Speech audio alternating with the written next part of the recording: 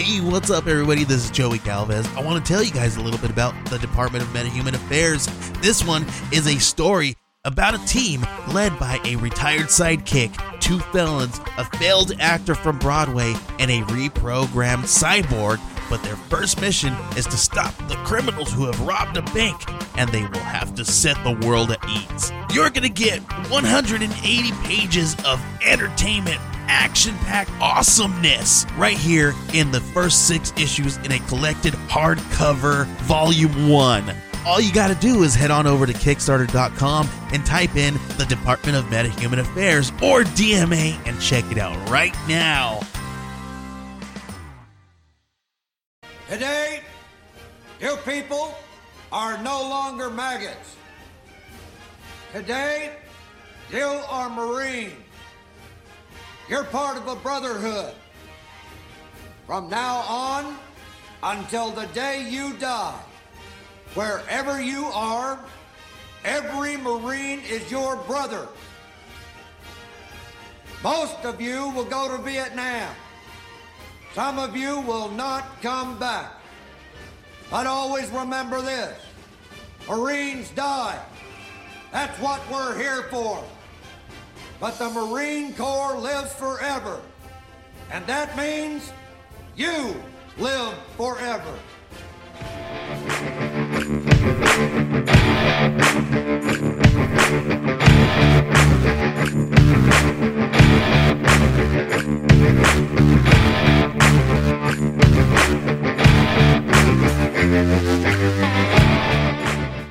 What's going on, everybody? We are back. This is episode 218 of the Dark Windows podcast. My name is Kevin. And I'm the Kevin. So this week, I rolled a cult. Yes. So we are going to talk about some Marine Corps shit. No, I couldn't find a cult that I was like, yeah, this would be a lot of fun to talk about. And the Marine Corps birthday will be on the day of that this releases. So it's tomorrow. Yes, happy birthday, Jarheads. The Marine Corps isn't a cult. People that own Jeep Wranglers are, though. They're stupid fucking duck stuff. Like, what? Oh, you've never heard of that? Duck stuff. Okay, so if you own a Jeep Wrangler, you're supposed to keep a rubber duck in it, so that if you see somebody else in the parking lot that has a Wrangler, you can go put a rubber duck on their Jeep. What? It's fucking stupid, dude. I don't understand. I'm telling you. Whatever. It's like the least dangerous cult in the world, but yeah, people that own Jeep Wranglers are definitely doing some cult shit. So it's stupid. Hey, you know, about like as stupid as the fact that the dead guy that I saw, and then told the staff at the place I was at. Yep. Well, then it got just made the paper this week, and they claimed that the staff found the body. I mean, technically. No, I found the body. Well, yeah, but you were working there.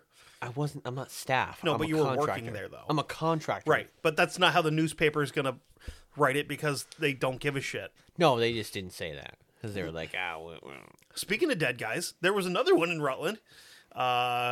Yesterday, day before last, whatever. Some stupid bullshit over drugs. The guy got fucking shot in his car and drove like a half a mile down the road and slammed into somebody's house and died. Yeah. Welcome to Rut Vegas, baby. And they still haven't caught the shooter. No, they never will because they don't give a shit because it's a dead drug dealer. Yeah. So, I mean, whatever. Like, hold on. You hear it? I'm playing the violin because, some scumbag bringing fucking like fentanyl and shit and heroin up here from wherever the fuck. I believe they said he was from Brooklyn, but I'm not going to stereotype and say all New Yorkers do drugs, but most New Yorkers sell drugs. At least up here. And most of them hang out at Walmart. Fucking gross. Probably. Not to besmirch the good people of Walmart, because, you guys are all right and stuff, but, yeah. We have a huge fucking intravenous drug problem in our state, and it's fucking not getting any better, because we're just like, Narcan them and send them on their way. Because we also have the largest city in our state has I think they're up to about 24 safe shoot-up locations where people can go and do all their heroin and shit, and the police can't do fucking nothing about it. Yeah. The only time anybody from law enforcement is allowed in the building is to Narcan somebody. So, yeah. It's like, Yeah. I understand that it's an addiction, and addictions are a pain in the ass. They suck, but Jesus Christ. I got a message from one of our faithful over across the pond. You know, one of our two people. It was from that- Danny. Yes. It was Danny. You Okay. can just say it was Danny. Okay, it was Danny. he goes, Bud, if you need somebody to read the stuff, I'll read it for you. Because I'll come on the podcast. I'll read it, and then you can put it on the podcast. I can do it. So then he gave me a taste sample of what how good his reading was. And he's like, I could do better. He goes, I really haven't had much to drink, but I think I could do better if I had more. My question is, does he read better than you? Yeah, maybe. It doesn't take much. I mean, my 4-month-old's probably getting close to that, but, You know, you know. it's fine. It's fine. You know, I mean, hey, you know, it's just how it goes. Yeah. You know, but yeah. So he's like, so then he read it, and then I read what he fucking gave to me to like show me a picture of it, and I'm like, well, I don't know what the fuck that is, but whatever. No, because they invented the language. They don't know how to speak it. No. Well, I mean, but Too many Yeah. fucking vowels and shit that don't need to be there. Because you guys clearly didn't pay by the letter when the printing press was around, like we did here. And then he wants to do like a thing. I don't know, like a word off or a reading off, I guess, between him and Ben. So what I gathered from the conversation I had with him was he wanted to have the two of them on an episode with us, which I don't know how that's going to work because XLR cables aren't that long, No. you know, and I'm not flying them over here. Like, no offense, guys, but I'm fucking poor. And I'm mean- also saving up for just stupid shit. I also just got a brand new truck, so... So, I got no money. I can't fly myself to fucking work, you know? You drive yourself to work. Yeah. You'll be okay. My payments only went up $23, though. Going from my heap of shit to my new truck, which is fucking excellent. Super excited, very happy. So, anyway, now that we've got all that shit out of the way, I guess. And I hate that we fucking turned into that podcast just now where it's like, hey, we're going to dive right into it. Fucking here we go, 15 minutes later after just bullshit. We're not. It's only 10. Whatever. It's close enough. People mean, have already lost interest. Yeah. As soon as probably. they heard our voices, they're like, ugh, and just shut it off. Fuck. I'm going to go listen to fucking Crime and Sports or something good. Yeah, they're probably like, oh, fucking rambling. Yeah. What the fuck? These guys, you can tell that they're fat just And listening then to it'll them. be like, hey, if you I know I really like this, but this episode, you know, if you really want to get into it, just skip the first like 10 minutes of it, and then you'll get into the. But you know who won't be complaining about stuff like that? People in the Marine Corps. Why? Because they can't read. Sure, they like crayons. I'm kidding. We actually have a couple of people. I'm not. We have a couple of people on the Facebook page that are, believe it or not, actually also both podcast hosts that are also, I'm not going to say former Marines because I know he's a former Marine. You know. Fucking Marine! I But yeah, straight to kill. yeah, we do have a few people that listen to, well, I don't know if they actually listen to the show, but they're on the Facebook page. One of them does, for sure. Well, make that are up my Marines. mind. So we got Justin Rimmel, who's Oh. a Marine. He eats crayons. Thanks, buddy. And Kent Chungus, who hosts True Crime Kent, which is a far superior podcast to this one that you're And I'm currently gonna listening say to. I'm gonna say he eats crayons too because you know a guy I work with is a Marine and I told him I'm like, shut up, Marine, go eat some crayons. He's like, crayons are good. Has he switched over to crayon stew mode for the year yet? No. Break out the crock pot? No, not yet. Okay. Because, I mean, if you're going to eat crayons, you have to stick with Crayola because they taste better than the Well, Rosart of ones. course. Yeah, he's already told me that. Rosart's bullshit. It's like the fucking, you know, He prefers some colors over others. why eat fucking, I mean, no disrespect, but why eat a Salisbury steak, which is the Rosart, when you could have a filet mignon, which are the Crayola, Of course. you know? I mean, the So- Salisbury steak's not bad. I will fuck up a Salisbury steak. Oh yeah, fucking the whole goddamn thing. But that's But- just my white trash upbringing because I'm like, what's this filet mignon thing? I ain't never Yeah. seen none of that. Fuck that. I ain't never seen no fucking round meat. What the hell is this? Who the fuck eats round little small? And I want my fucking Salisbury steak with mashed potatoes, gravy, and I want goddamn mushrooms and onions on it. Fuck.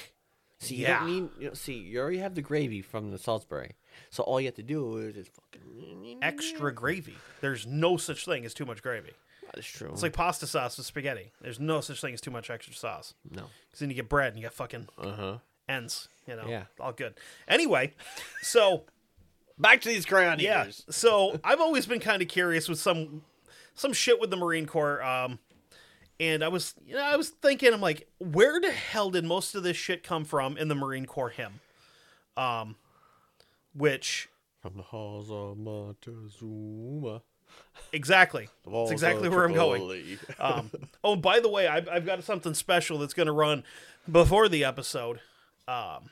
So We'll eat our country's crayons on land or air or sea. do they do anything in the air? No, yes, they do. They do. Yeah. Oh, Guy I work with was a mechanic for his... they think of fucking airplanes. That's not the same thing. They do stuff in the Without the Navy, the Marine fucking Air Force bullshit thing doesn't exist. So, technically without the Navy, the Marines don't exist because that's, Marine as being in, water and whatnot. So, You're right. So, but yeah, the halls of Montezuma, shores of Tripoli. Why were these events so important to put them into the song? Okay. So, obviously we got to start off with the first verse of it. So, during the Mexican-American War, U.S. forces drove the Mexican fighters from the position at Chapultepec Castle, which guarded the western approach to Mexico City. They did this on September 8th, 1847. Right from Chipotle Castle. Yes. Nice. This castle that'll give you the shits, and it's got undercooked rice in it. Hey, as long as that carne salsa. Everybody fucking raves about Chipotle, and they're sleeping on Moe's. Moe's is the superior Mexican restaurant. And it's going to sound crazy. You go to the one in West Lebanon, New Hampshire. I have never walked into a Mexican restaurant and seen actual Mexican people working there. This one is, I believe, owned and operated by a Mexican couple, and they are so nice. And son of a bitch, do they just they put so much food in my Crunch Wrap that as soon as he put it on the press, it split. I was fat dance. I was very excited. No, they're like Mexican, not, fucking, born in East LA Mexican. Like no cholo. You asshole. No, they didn't have their fucking hats pulled down to the top of their eyelids and, khaki shorts and high socks. They still can say que pasa. Yeah. They're, That's true. they speak Latino, It's true. Latin, Spanish. I like to think that whatever. if I lived out in California, I would be friends with a lot of Mexican folks because they're just fucking awesome. Well, all the I made friends with the ones that work at the farms here. So all the Ninas and the mamas and mamacitas and all that stuff. They'd be like, hey, eat, bitch. yeah, I've told my wife more than once if I hadn't met her, I would have probably ended up marrying a Latino woman because it's just everything's there that I'm interested in. So They fucking feed you. food, family, I mean, you're it fits though because being half monster Italian. butts. I'm all on it. I mean, being half Italian with all the food, Whatever, man. it's okay. It's just a different level of spice. Anyway, so on September 11th, not the bad one, of 1847, which is before the before the cave Just a people, little bit. before the cave people figured out how to fly planes because Hey. planes weren't around yet. I don't know if Afghanistan technically existed at that point either, but whatever. I think it did. So there was a council of war held. A council of war. Yes. So this is basically just a meeting of the higher-ups. And this is a fucking who's who of attendees at this thing, okay? It's headed by General Winfield Scott, who became only the second lieutenant general of the military of all time after fucking George Washington. So he's kind of important. He went on to be in the Civil War. Yeah. Well, But he wasn't the man.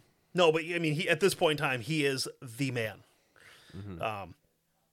So Scott wanted to do a full assault on the castle, and the only other person that supported him would be General David E. Twiggs, who would be the oldest general on the Confederate side of the Civil War. Yeah. Spoiler alert: we're going to fight each other here shortly, and he's the only other one that supported this idea.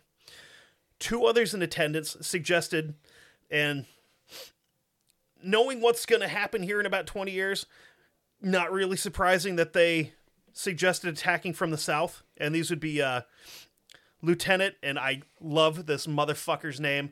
Again, fucking go listen to Let Them Fight, because they did an episode on this guy, and he's got the greatest name ever. Pierre Gustave Toutant Beauregard. Or as he would be known by just about everybody, PGT Beauregard. And a young captain by the name of Robert E. Lee. These guys are like, nah, we should just attack from the south. Which is kind of going to be our game plan here in like 15 years. Yeah, because Robert E. Lee only rose to colonel. During the Civil War. No.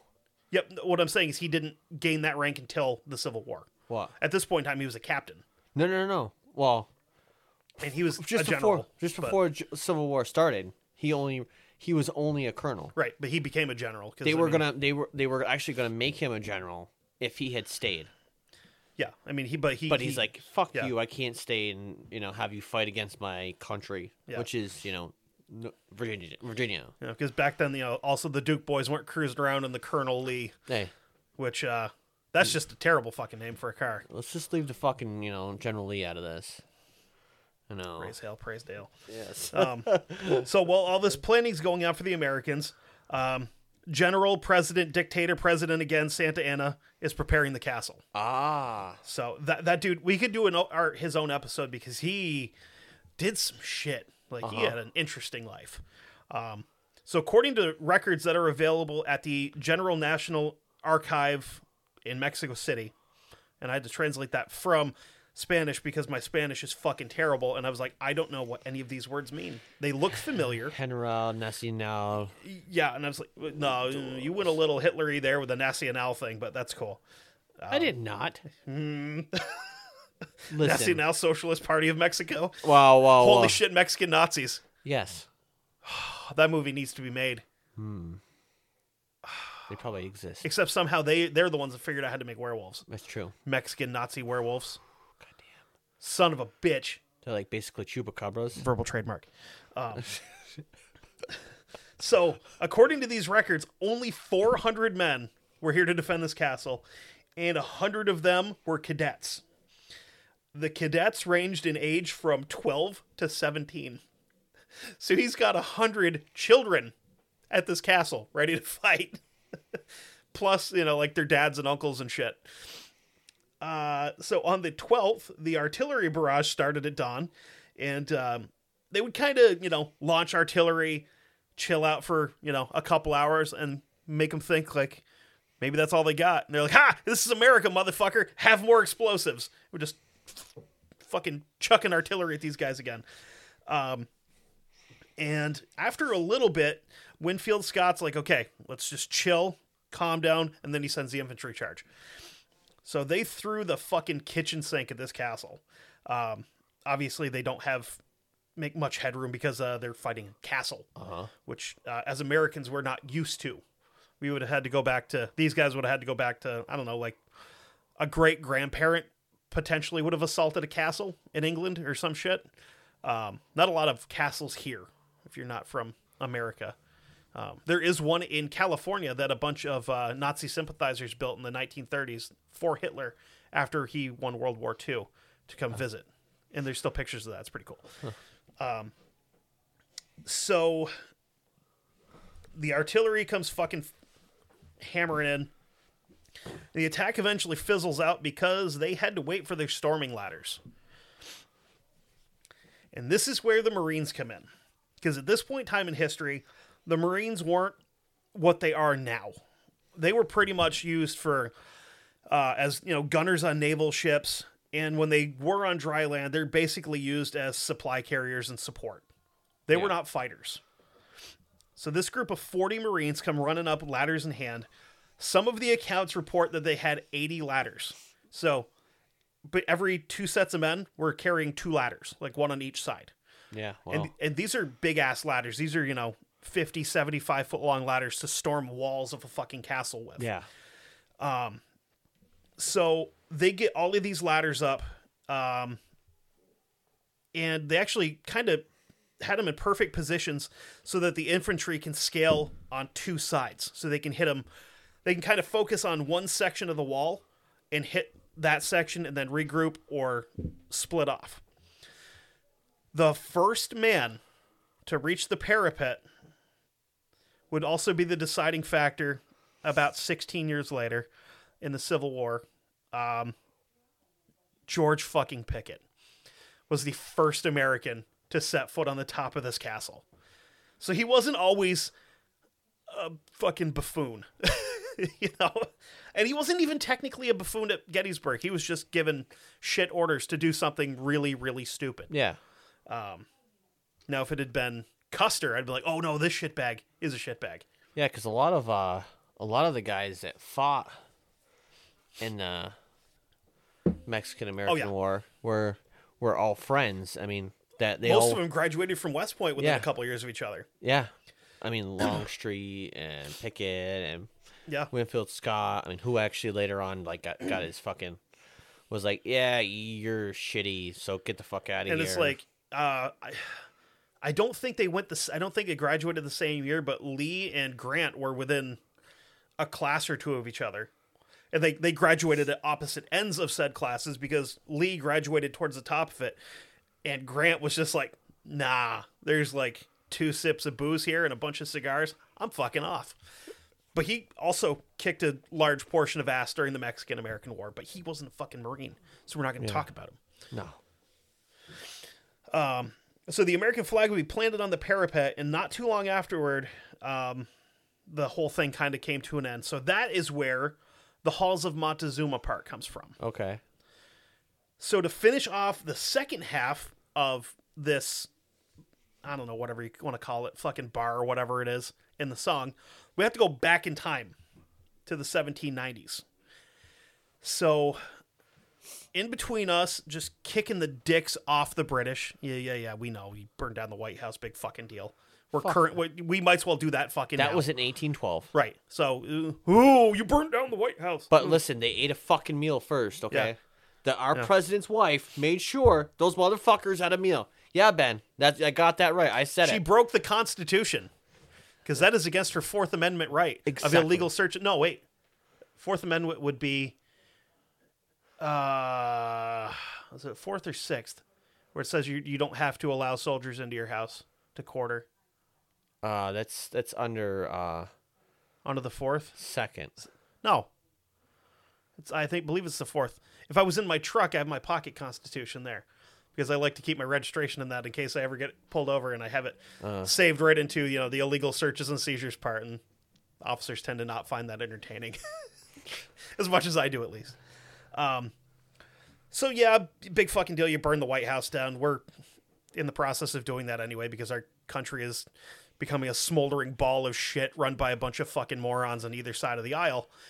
But we just keep electing them because people don't vote with their brains, they vote with their feelings, and they also just vote depending on what fucking letter everybody has after their name. Wait, so Regardless. because you can't vote another party. No, because God forbid I find a Republican that has a good idea that I like. Yeah. Because I can't do that. Or, these fucking snowflake Democrats can't vote for one of them either, even though some of them don't have terrible ideas either.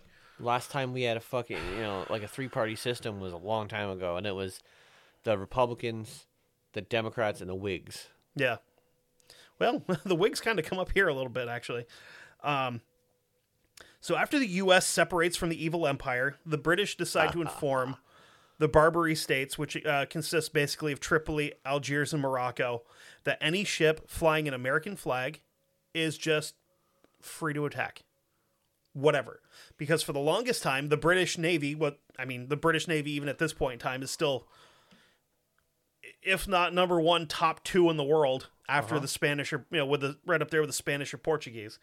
But they had protection for all of these American trade ships that would go back and forth into the Middle East. Yeah. Because the Barbary States would be like, oh, fuck, a Union Jack, we best not. But now they're like, this punk-ass new country, they've only been around for fucking, a cup of coffee, and we've been here since, Saladin and shit.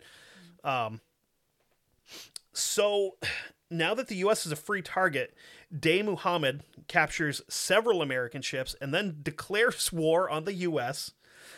So again, being a young nation, we didn't really have a lot we could do. Didn't really have a pot to piss in or a window to throw it out of at the moment. Yeah, but we were also, had our dander up, and we were, our feisty teenage years. Exactly. This is where we start building a reputation because we're like, we don't have enough money to fucking ransom off these ships. So I think we're just going to go get them. We're going to kick your fucking ass. I'm not even bringing my big brother with me because he's a bitch. Yeah. This powdered wig, motherfucker. So the U.S., they did, they thought this would be easy negotiating because they've negotiated deals. They had one in 1784 with Sidi Muhammad, the Sultan of Morocco, where some other shit had gone on and we had negotiated the release of some ships. So we tried the same tactics here, but the Sultan of Algiers doesn't budge. He's a douche. Dipshit. So the U.S. Minister of France, Thomas Jefferson, probably heard of him. Possibly. Yeah. So he attempts to build a coalition to go fuck with Algiers. And of course, some shit doesn't change. Nobody's willing to join the fight. So we're kind of like, we'll do it ourselves. And then Portugal's like, hey, hold up. We're also at war with these motherfuckers. So, like, thanks, Portugal, I guess. I mean, this is literally the last thing you guys did of relevance other than fucking chorizo. They were like, listen. We also dislike these assholes. We dislike them, but you started it, so, hey, can we tag along? Well, here's the thing, is the Portuguese said, we'll help you, but. There's always a but. We're not fighting anybody. What we'll do is we will run blocker for you.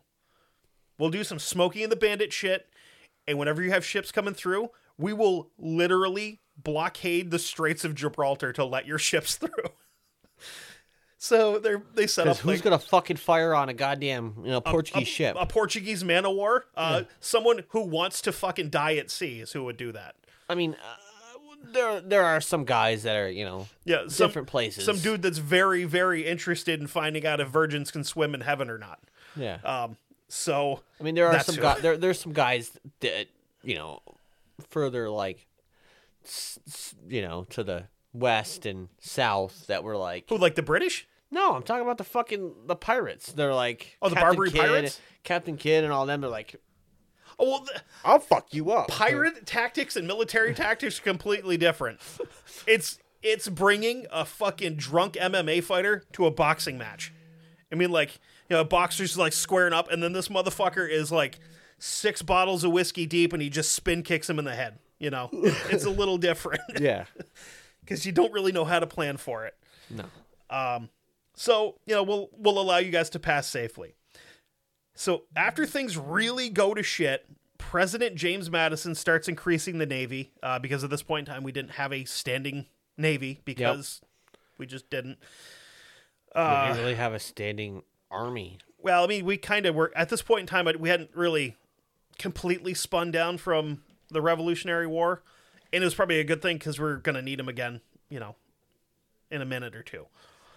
So he sends a fleet led by Commodore Stephen Decatur. The real action kind of comes at the Battle of Derna, where the USS Philadelphia was run aground and captured. Decatur conducted a raid into the harbor and burned the ships under the noses of the city's defenses. So they went in at night and they fucking burned these ships to the ground. Like, just fingers in the air on their way out. Fuck your ships! They should have never gave you English money. So a sortie by American gunboats captured or sank 4 enemy gunboats. Pretty impressive for being the new kid on the block.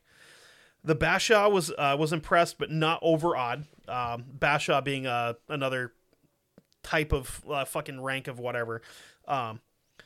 So the capital city, he wasn't really impressed with this because they're still fucking at a standstill here with the capital city. And then there's also, as they're trying to do all this shit, Barbary pirates are just kind of fucking floating around and, taking pot shots at him and shit like that. So this guy Eaton sets up a meeting with another admiral by the last name of Hammett in Alexandria, Egypt. It was agreed that Eaton would be in overall command of not just his forces of 8 Marines and 2 Navy midshipmen. Yeah, he was in command of a whole 10 men. This is an important dude. He is. Yeah, middle management. But he would also be in command of 500 or so Arab freebooters, which were basically waterbound mercenaries. Not quite pirates. Okay. Like, they would float from port to port and offer their bullshit to, go fight other people. Okay, mercenaries. Yeah. So this little army is just they march about 500 miles across the Libyan desert to the walls of Derna. The Arabs revolted several times, and the expedition ran out of food, but the undisciplined mob nonetheless took position and started getting ready to storm the city. On April 27th, 1805, Captain Hull gets 3 of his Navy ships close enough to bombard the walls of the city, while the 8 Marines and Captain Eaton attacked the sides of the fortification, where the defenders have kind of retreated. So they're blowing the shit out of these walls, and they stop, and these guys just charge in.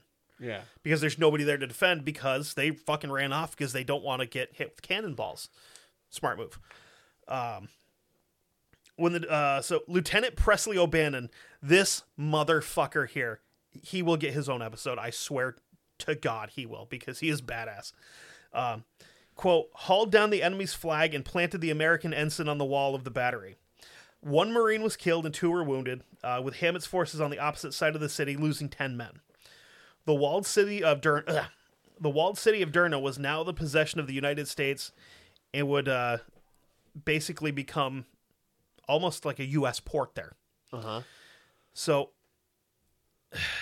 yeah, so that's kind of where you have to the shores of Tripoli part of it comes in. Because we went in there and we're like, hey, I got this dude. His name is Presley, which sounds really, really gay. But he is going to just slap the fuck out of you. So basically, the other really cool thing that happened here is after all of this shit was going on, there was another sultan in the area, a sultan or some kind of a religious leader or whatever in the area that was friendly to the U.S., presented Presley O'Bannon with this long-ass, ceremonial curved sword. And he brought it home and was like, this is pretty rad. And then he would just start walking around in his fucking dress blues with it strapped to his hip. And that's where the whole Marine Corps saber came from. He's like, this is cool. It's a little fucking unwieldy. And I don't have genie shoes big enough to wear to use this thing. So they kind of were like, we'll kind of slightly redesign it, make it a little slimmer, faster, maybe get, good for cavalry. That's where the Marine Corps saber came from. Wow. So knocked Cool. out 2 fucking Marine Corps things right there. Wow. So I know you're thinking, wow, that was a quick one. We ain't done yet. Well, I didn't think we were. No, we ain't done yet. I mean, there's more to pick on. Well, this next one, there is no picking on this. So we'll take a break, come back, and fucking get it. So you probably thought this is just going to be, we're just going to talk about Marine Corps battles and, some of the different shit that, they're different little things here. Not quite. Because I threw you a curveball. We're also going to talk about, 50-50. We're also going badass here too. So, oh boy, these fucking names, man, I'm telling you. God bless the Italians. When Dora Beneventia caught the eye of Salvatore Basilone, the 2 fresh off the boat Italian kids couldn't know that one member of the brood that they would bring into this world would end up on the Mount Rushmore of the Marine Corps. So when you think of super famous, badass Marines, most people think Chesty Puller, Dan Daly, Smedley Butler, and John Basilone. So we're going to talk about John Basilone for a little bit. Fucking dickhead. What? Did you have him planned? I already fucking did a whole thing on him. You did? Yeah. Just now? For this week? So, yeah, something. Yeah. Son of a bitch. It's okay. I can. So here's what we can do, though. I can work with it. Exactly, and you can kind of. No. I can. No. What I'm saying is, since you've already done this legitimately the first time in 218 fucking episodes that this has ever happened, where we've accidentally covered the same person for the same fucking week. But hey, the cool thing is now you can like interject some of the shit that you found too, and we can really just fucking bang on this. I didn't realize that when you said you found another dude, it was the fucking dude. Shit. That's all good. So what we'll do is, was he your Patreon or your regular episode? What? It was part of. I was gonna be part of regular Okay. So. because I was gonna do. I was gonna pick another guy too. Okay. Do you want me to do one for that also? For your regular episode? I don't care. Okay. It might not be a Marine, but it'll be for Veterans Day. Okay. So, sorry, I didn't realize that this was going to happen. It's kind of fucked up because As soon as you said fucking Bass, I was like, you fucking. I saw the "oh, you cocksucker" in your eyes. I was like, God damn it. Anyway, so I'll wait for you to get pulled up, and then we'll kind of fucking tag team this and see what we can come up with. Oh, because I do have some excellent stuff. Oh no! Wait, hold on. You motherfucker, you. Oh, motherfucker, you.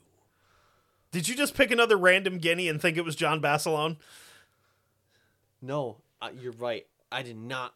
I picked another guinea. So you just like pulled another random dago out of your ass, like, it's John Basilone. Ah, you fucking son of a bitch, you. No, I thought I picked. Yeah, no, it's okay. Crisis averted. Anyways, Jesus Christ. That might be the most racist thing you've ever done. Just thinking that all Italian war heroes look the same. You know. Don't worry about it. They all come out of the womb with a fucking wife beater and one of them little gold horn necklaces. They do. You know. Pasta hands going. Fucking grease back hair slapping their wives around. But no. This ain't the mafia. These are heroes. Come on. You pick fucking Bill Garnier and you're like, oh yeah, no. He's Italian too. Hey. But he's not a fucking Marine. This isn't spaghetti. This is noodles with ketchup. Yeah. As a fellow Italian, you should be ashamed. Holy shit. No, I didn't pick Basilone because I thought that we had actually covered Basilone. We haven't actually. Some fucking how neither one of us has picked up John Basilone yet. Because I thought I covered him. No, I don't believe so. I didn't see it in the records anywhere, at least. I thought I did. But that's okay. So, you know holy what? Christ. Fuck Anyway. it. We'll cover him. We will. Oh boy. So so the pair end up, marrying and they start spitting out kids. 10 of them, in fact. Oh. And they didn't have them in a litter. Like, I know you think that's how Italians breed, but that's not how it works. Fuck that. That's how it happens. They had 10 of them over the course of a series of years. Mm-hmm. Like normal people. Sure. Probably some Irish twins in there, here and there, but whatever. I mean, I'm sure the other 9, they're probably fine, just, good people. Number 6 is special, because John Basilone would come into the world November 4th, 1916 in Buffalo, New York. And unfortunately, since they weren't, letting 2-year-olds join, he couldn't fight in World War I. It would have been funny to see a toddler with a shotgun and a gas mask, though. Just jumping into German trenches and just fucking blam, and he'd just go flying backwards. The shotgun just stays there in midair. War crimes. So, when he was still young, the family would move back to Raritan, New Jersey, which is where the rest of the kids had been born previously. So they moved to Buffalo for a little bit, probably for work or something, and then moved back. And Sal, that was basically Sal's hometown. He had lived there his whole life up until then. Because he came over when his family, when he was like 10 or 11. And Dora came over when she was even younger. She was like 3 or 4 when she came over. So he would attend St. Bernard's parochial school. And he did that after going to middle school. But he didn't stick in school long. He dropped out at 15, and he would become a golf caddy at a local golf course. In 1934, John hits the recruiting office and joins the Army.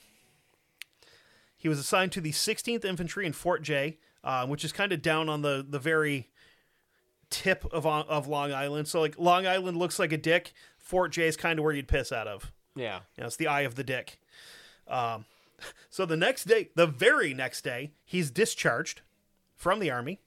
Then he would re-enlist and be assigned to the 31st Infantry. So I think this is the first guy that we've covered that has been in the military for less than 24 hours, been discharged for whatever reason, and then just gotten like, fuck it, and just got signed up again. Kind of a fucking weird thing to do. So after finally getting settled in, he'd be shipped off to the Philippines, where he would become the Army boxing champion for his weight class. Couldn't really figure out what his weight class was. Probably one of the lighter ones because he wasn't a real big dude. He was like 5'6", 5'7", probably like 140 pounds. Mm-hmm. Maybe a featherweight, straw weight, somewhere in there. So after 3 years in the Army, just beating the shit out of his fellow soldiers, his time there came to an end, and then he'd end up going back stateside. So he sits at home for a little bit and just kind of, has the thought, well, this is time to go join the Marine Corps. And he did that just in time. He signed up in 1940, went to Marine Corps Recruiting Depot, Paris Island, where he graduated, and would then head off to his next phase at the Marine Corps base in Quantico to finish up training. And from there, he went to Guantanamo Bay for being an enemy combatant in Afghanistan. While at Guantanamo Bay, the shifty Japanese would Pearl Harbor, and then that kind of made him mad. So within 6 months, he would be one of the first hard-charging, dick-swinging devil dogs up the beach on Guadalcanal. He didn't fuck around. This would be a super cool place to visit now, because I was like, I couldn't remember exactly where Guadalcanal was on the map. So I was like, looking, and then I start looking at pictures. And there is so much stuff still there from World War II. It's like a living museum, because you've got like burned out planes that have been shot down. You've got fucking Japanese bunkers that are still accessible to the public to go into. All of this crazy shit. There's probably still fucking Japanese landmines on this island somewhere. Probably. But there's just so much really cool shit to go and see. But back in 1942, it was not an excellent place to visit. When the Marines landed, it was pouring rain, and they were deboating in waist-deep, if not deeper, water, and then fighting to the beach. So depending on how tall you were, there's a very good chance that you hit the water, sank, and never come back up. Because this, I know for a fact, because I've heard stories that my grandmother told me. When my grandfather was in World War II, he was a Army reservist, but they were attached to the Marine Corps to drive the Higgins boats. Yeah. And the only reason that my grandfather had that position is because before that, when he was still stateside, because he lived in Springfield, Vermont, he was a taxi driver, truck driver, and a chauffeur. So basically, all he'd ever done for a living was fucking drive. And they're like, hey, hop in the back of this thing and fucking drive these dudes to the beach and try not to get shot in the process. But he used to tell her that because they'd come up to the beach and then they would swing like 180. So you have the gates facing towards the beach and they would drop. Mm-hmm. And you kind of just drop the gate wherever you could. And he said, most of the time you'd see guys go out, they'd hit the water, and you'd never see them come back up because they would just sink because they've got all this gear, and you don't really know how deep that water is, even though you're close to shore. They just fucking like a stone to the bottom, and you'd never see him again. And the whole time driving in, he was basically hunkered down below, steering and kind of peeking up over because he was taking fire in the fucking boat. He couldn't reach up to grab his rifle off of the rack behind him, or else he would have got shot. So after hours of fighting, they would eventually capture Henderson Field, which would be a huge strategic win for the good guys. This made it possible to bring men, gear, and machines further in this tropical hellscape that they're now marching through. As the fight in Guadalcanal started to turn like 3-day-old tuna rolls left out in the sun, the Japanese commander on the on the island whipped up a last-ditch effort to retake the airfield. So I did do a lot of the research here from badassoftheweek.com, which is a fucking incredible website. I've got all the dude's books. What's up? No, it is. Oh, okay. This is too good to leave out. And I quote, in regards to this counterattack the Japanese are about to launch. A delicate mix of subtlety, sublime tactics, and an intricate battle plan that basically consisted of, let's take 3,000 motherfuckers with grenades and bayonets and shove them right up everyone's assholes. A sound plan of attack, to be sure, especially considering that these 3,000 dudes were all being hurled into a narrow pass defended by one 15-man machine gun team attached to the 7th Marine Regiment, but unfortunately for the Japanese, they didn't bank on the fact that Gunnery Sergeant John Basilone was a human force field of bullets and had no intention of sitting back and letting himself get steamrolled by a force 200 times larger than his own attachment. Please. He didn't give a fuck about nothing. Nah. He's like, fuck you guys. Yeah, middle finger. Yeah. Suck it. Fuck you. Fuck your stupid eating sticks. Fuck your raw fish. Yep. You know, fuck your, used underwear vending machines that you guys are going to have. That might be partially our fault. Not sure. Not taking any blame because they deserved it. The Marines knew that this attack was coming, and much like the historically accurate documentary 300, John Basilone sets up his defense at the hot gates. Unfortunately for the Japanese, these were not dudes in diapers with sprayed-on abs. These were hardcore, crazy fucking leathernecks with barbed wire and .30 caliber weapons. From here, I'm going to just refer back to this this whole article here from Ben Thompson over at Badass of the Week. He didn't have to wait long after digging in. In the middle of the night, October 24th, 1942, the full-on frontal attack of balls-out Japanese infantry came blitzing through the ankle-deep mud and driving rain. As a fearsome horde of screaming, bayonet-waving Japanese soldiers rushed towards Henderson Field, looking to bury the U.S. base in piles of American corpses, mortars, artillery, and hand grenades poured into the heavily outnumbered American position, Basilone, that's not even his fucking name. Basilone knew that some serious shit's about to go down.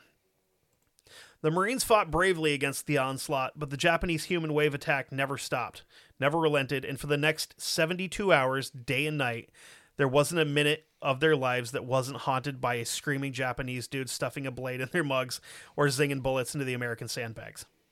Basilone, however, wasn't going to fucking budge. For 3 days and nights without food or sleep, in a marathon of carnage that can only be referred to as Jack Bauerian? I'm assuming that's a 24 reference. Never watched that show. I heard it was good, though. Yeah, I never watched it. Basilone lugged a giant-ass 100-pound Browning heavy machine gun from position to position, constantly readjusting his field of fire and constantly making sure that everything in front of his position was coated in a thick wall of tracer fire and crunchy lead death.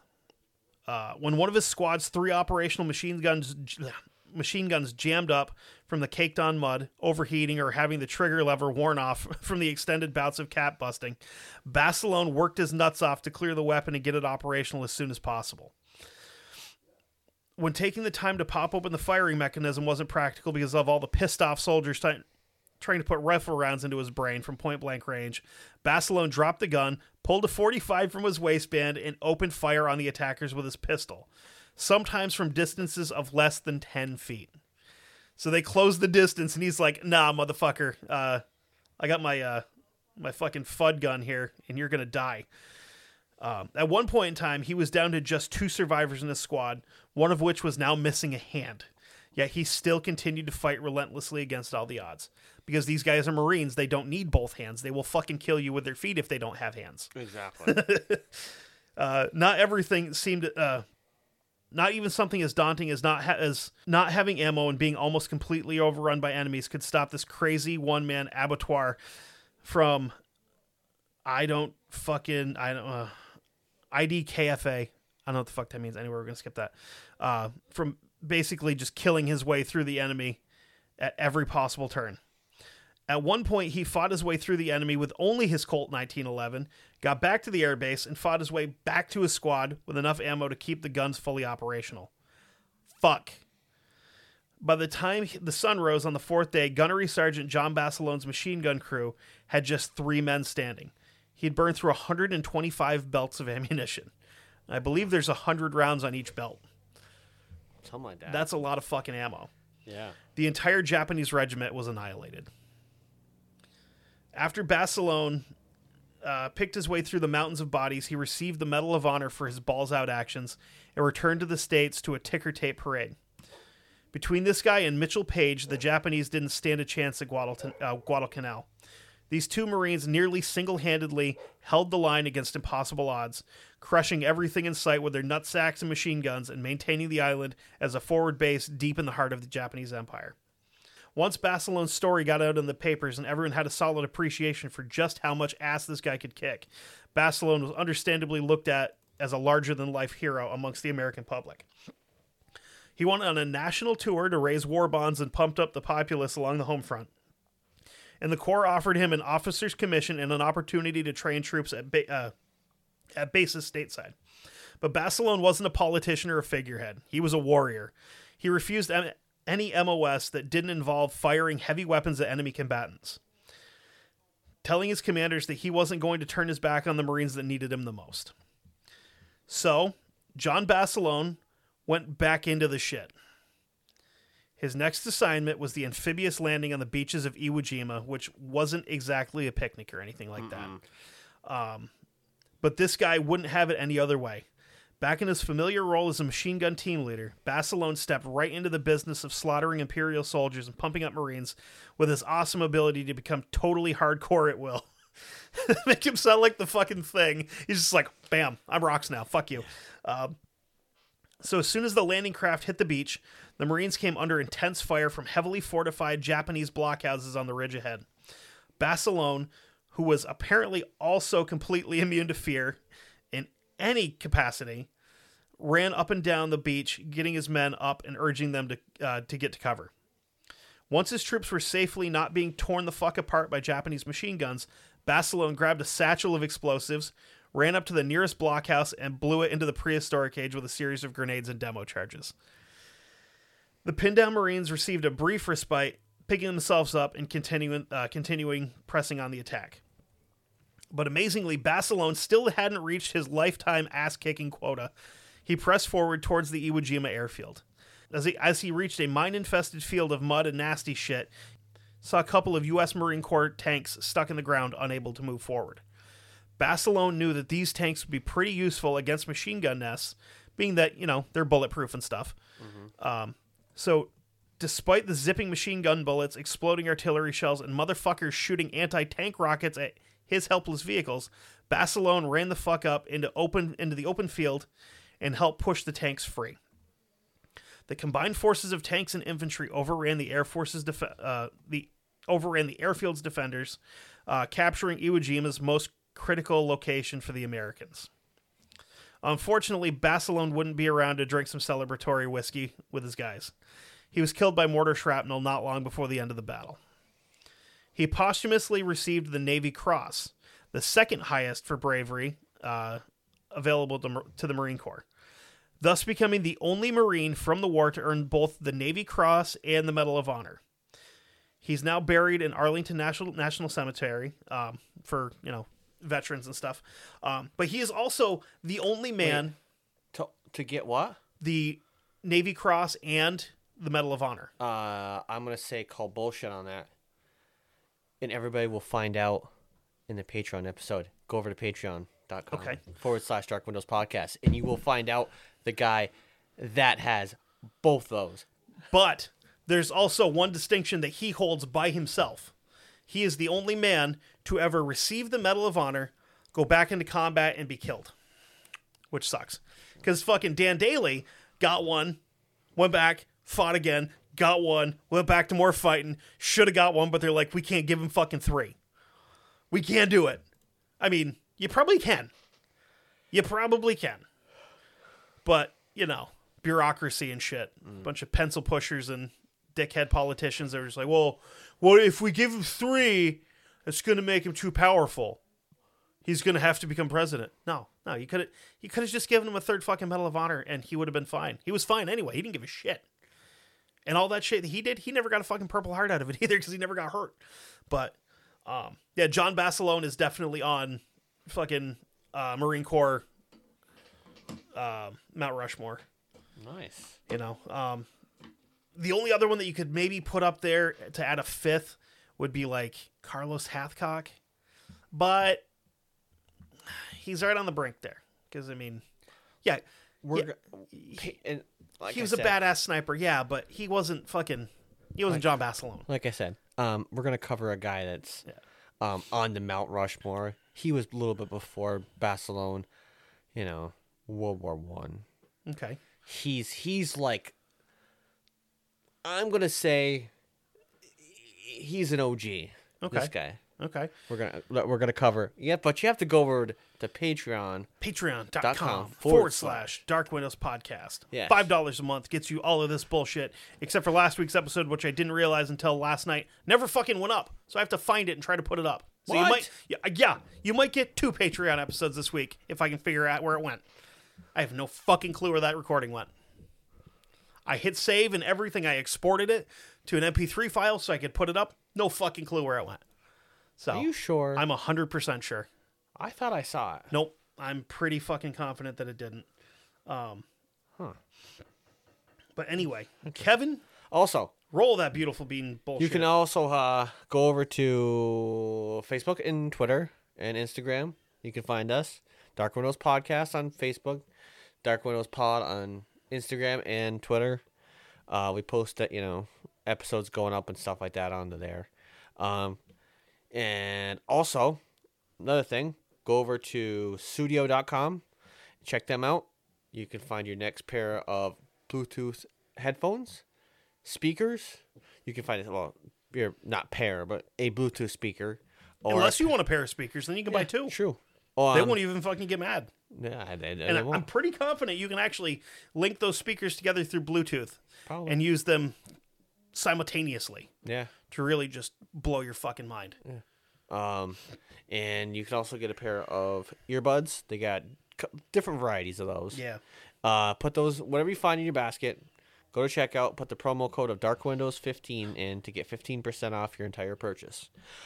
Now, we're going to roll for Kevin before Yeah, we because end you the have episode. a badass for next week. We do. You do. Yeah, I do. Yeah. So, history. Okay. Easy enough. Historical. Just did it, but I'll fucking do it again. You watch me. Oh, You fucking watch me. I'll do it. listen. You do it. Goddamn will. You do that shit. I goddamn will. Okay. So, yeah. Other than that, I think that just about wraps up business. So, Just because you can't see out of the dark doesn't mean the dark can't see into you. Ta-ta, motherfuckers. happy birthday, Devil Dogs. Yes. Oh, man, Devil Dogs sound good, though. I know they do. Oh, you freeze them, dunk them in milk. Nah. Mm.